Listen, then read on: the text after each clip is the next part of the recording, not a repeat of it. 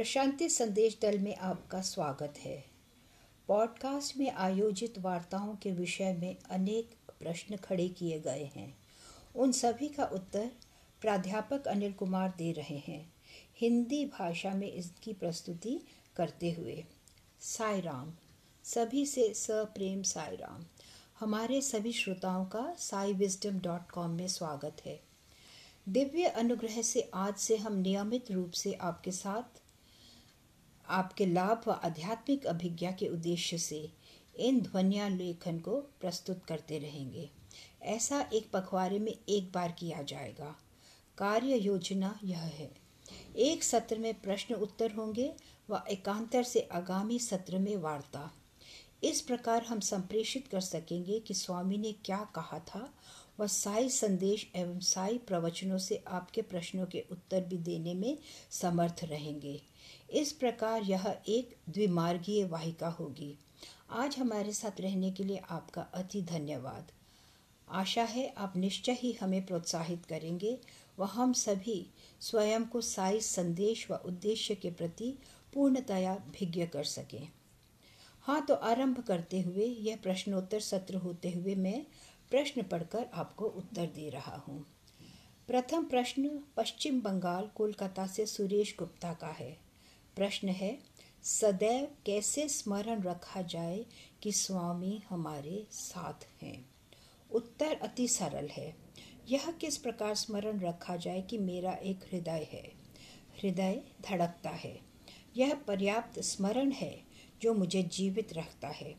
किस प्रकार स्मरण रखा जाए कि मेरा एक मस्तिष्क है, यह निरंतर विचारशील रहता है।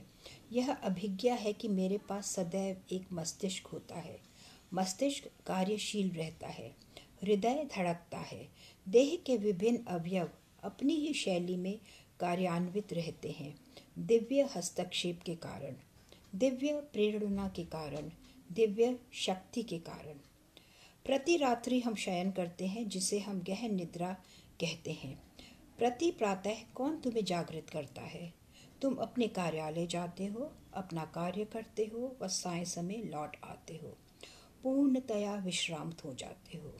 कौन तुम्हें वापस आवास पर सुरक्षित ले आता है? तुम सुरक्षित किस प्रकार रहते हो?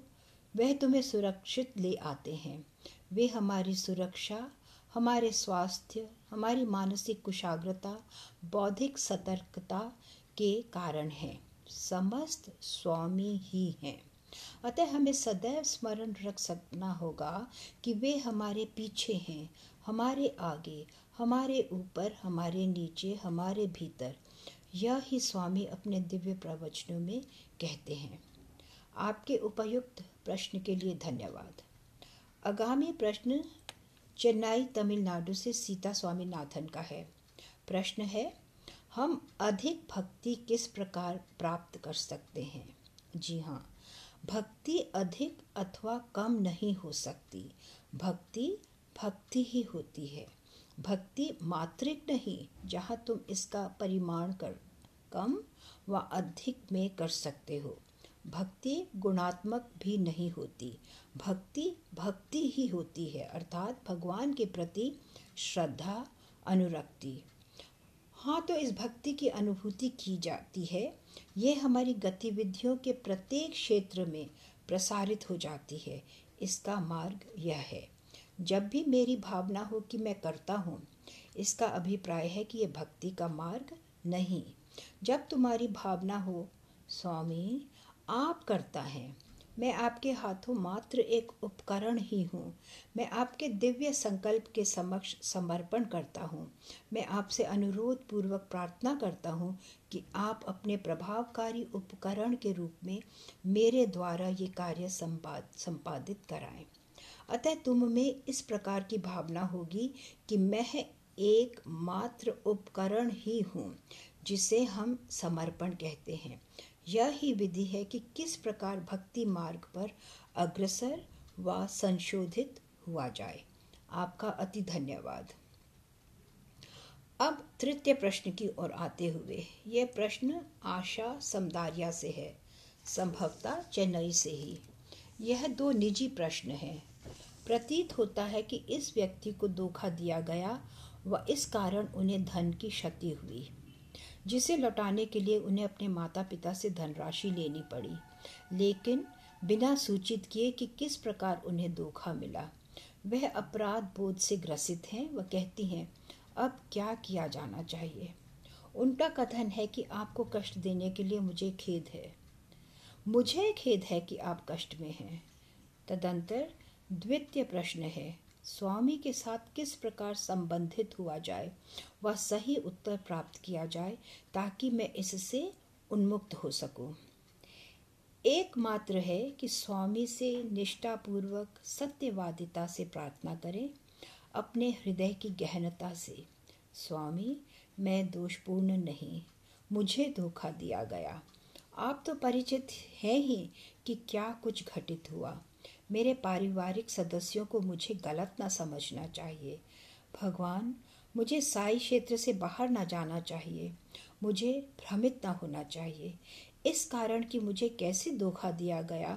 मुझे समस्त समय चिंतित आशंकित रहते हुए अशांत दुखी ना होना चाहिए व अपराध बोध से ग्रसित भी ना होना चाहिए। कृपया स्मरण रखो, अपराध बोध स्वयं अपराध से कहीं अधिक बदतर है। एक बार अपराध हो जाए तो वही विषय का अंत हो जाता है। विस्मरण कर दो, अतीत की विस्मृति कर दो, विस्मरण कर दो अतीत का। जीवन का पुनरारंभ करो, एक नूतन जीवन, ताकि समर्पण की इस भावना, अनुताप व पश्चाताप की गहन भावना से तुम चिंता व आशंका के इस कृमि कोश से मुक्त हो सको। भगवान के अनुग्रह से आपके माता पिता आपको समझ जाएंगे। अपने माता पिता के अतिरिक्त अन्य कोई भी व्यक्ति नहीं हो सकते जो आपको अधिक प्रेम करते हो। वह कदापि गलत नहीं समझते। भगवान आपको आशीर्वाद दें। अति शीघ्र आप पर्याप्त सुखी प्रसन्न हो जाएंगी। अब यह प्रश्न वर्मोंट, अमेरिका से टेरी रीस कैनेडी का है। प्रश्न है, मधुसूदन के साथ जो भी घटित हो रहा है उसके प्रति हम साई नेतृत्व को कार्यवाही करने के लिए किस प्रकार कह सकते हैं व स्वामी के उन भक्तों के प्रति जो मुदनहल्ली में हो रहे इस छल कपट में सम्मिलित होने के लिए वहां जा रहे हैं। यह एक प्रश्न है जो संपूर्ण विश्व में साई संगठन व साई भक्तों को चिंतित कर रहा है। हम इस साई नेतृत्व को किस प्रकार कह सकते हैं? तो हाँ, मुझे इन वर्तमान घटनाओं के प्रति खेद है कि हमें साई नेतृत्व को समय की इस चुनौती का सामना करने के लिए कहना पड़ रहा है। वास्तव में उन्हें अग्रणी होना चाहिए। हम सभी उनका समर्थन करने के लिए यहाँ हैं। हम सभी यहाँ उन्हें आवश्यक सूचना पहुँचाने के लिए हैं ही। हम सभी भगवान के दिव्य संदेश को प्रचारित करने के लिए उत्सुक हैं। यह नेतृत्व के लिए है कि वे इस जनशक्ति का लाभ उठाएं, हमारे साधनों का जो हमारे पास हैं। जब अग्रणी व्यक्ति ही जनशक्ति के प्रति अभिज्ञ ना हो, जब अग्रणी व्यक्तियों की भक्तों का समर्थन एकत्रित करने में कोई रुचि नहीं, तो तुम कुछ करने की अपेक्षा किस प्रकार कर सकते हो? यह अति अवसादपूर्ण अवस्था है। वास्तव में साई नेतृत्व को अग्रणी होना चाहिए था। एक अग्रणी को नेतृत्व करना चाहिए, जो कि वर्तमान में नहीं हो रहा। इस घड़ी में हम जो कर सकते हैं कि हम सभी अपने विनीत रूप में साई केंद्रों में एकत्रित हों, अग्रणी व्यक्तियों से मिलें, उन्हें परिचित कराएं कि समस्या कितनी गंभीर है व इसके प्रति हमें कुछ करना ही होगा। विस्तार से विचार विमर्श करें, एक रणनीति बनाएं व संगठित सामूहिक रूप से कार्य करें। इस प्रकार हम सहभक्तों की सहायता कर सकते हैं कि वह इस धोखेबाज ढोंगी मधुसूदन के मिथ्या दावों से प्रभावित होने व बहकने की स्वयं को अनुमति ना दें। साथ ही इस स्थान मुदनाहल्ली जाने की भी। कृपया अपने अग्रणी व्यक्तियों को शीघ्र इस अभियान को करने के लिए बाधित करें। आपका धन्यवाद। आगामी प्रश्न। यह प्रश्न कावी अर्जेंटीना से रफेल रोल्डान आकुबी से है। प्रेम साई के रूप में स्वामी के अवतरण के क्या लक्षण होंगे? लक्षण क्या होंगे? तुम्हें चिंता करने की आवश्यकता नहीं, मुझे इसके प्रति चिंता करने की आवश्यकता नहीं।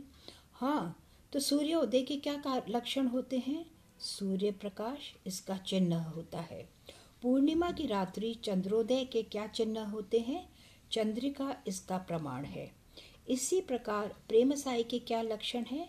प्रेम साई का लक्षण स्व घोषणा है। वे स्वयं ही घोषणा करेंगे कि वे प्रेम साई बाबा हैं। उनके कार्य, उनका संदेश, उनकी दिव्यता, उनके अन्य आकर्षण, उनके चारों ओर की कांति, उनके उद्देश्य, उनके धर्म कार्य, उनके अवतरण के उपयुक्त साक्षी होंगे। तब तक हमें प्रतीक्षा करनी होगी। लक्षण प्रदर्शित करना उनका दायित्व है। हमें श्री सत्य साई बाबा के कोई लक्षण न प्रदर्शित किए गए थे। उन्होंने स्वयं ही अपने अवतार होने का प्रकटीकरण किया। शिरडी बाबा ने अपने अवतार का प्रकटीकरण किया, अपनी दिव्यता का। इसी प्रकार प्रेम साई को भी प्रकट होने दो, अपनी दिव्यता प्रकट करने दो। यह एक प्रकार का रहस्य उद्घाटन होगा। हम सभी के लिए उनका अप्रतिबंधित अनुसरण करने के लिए हमारी आंखें खोलने वाला। आपका धन्यवाद। ओम श्री साई राम।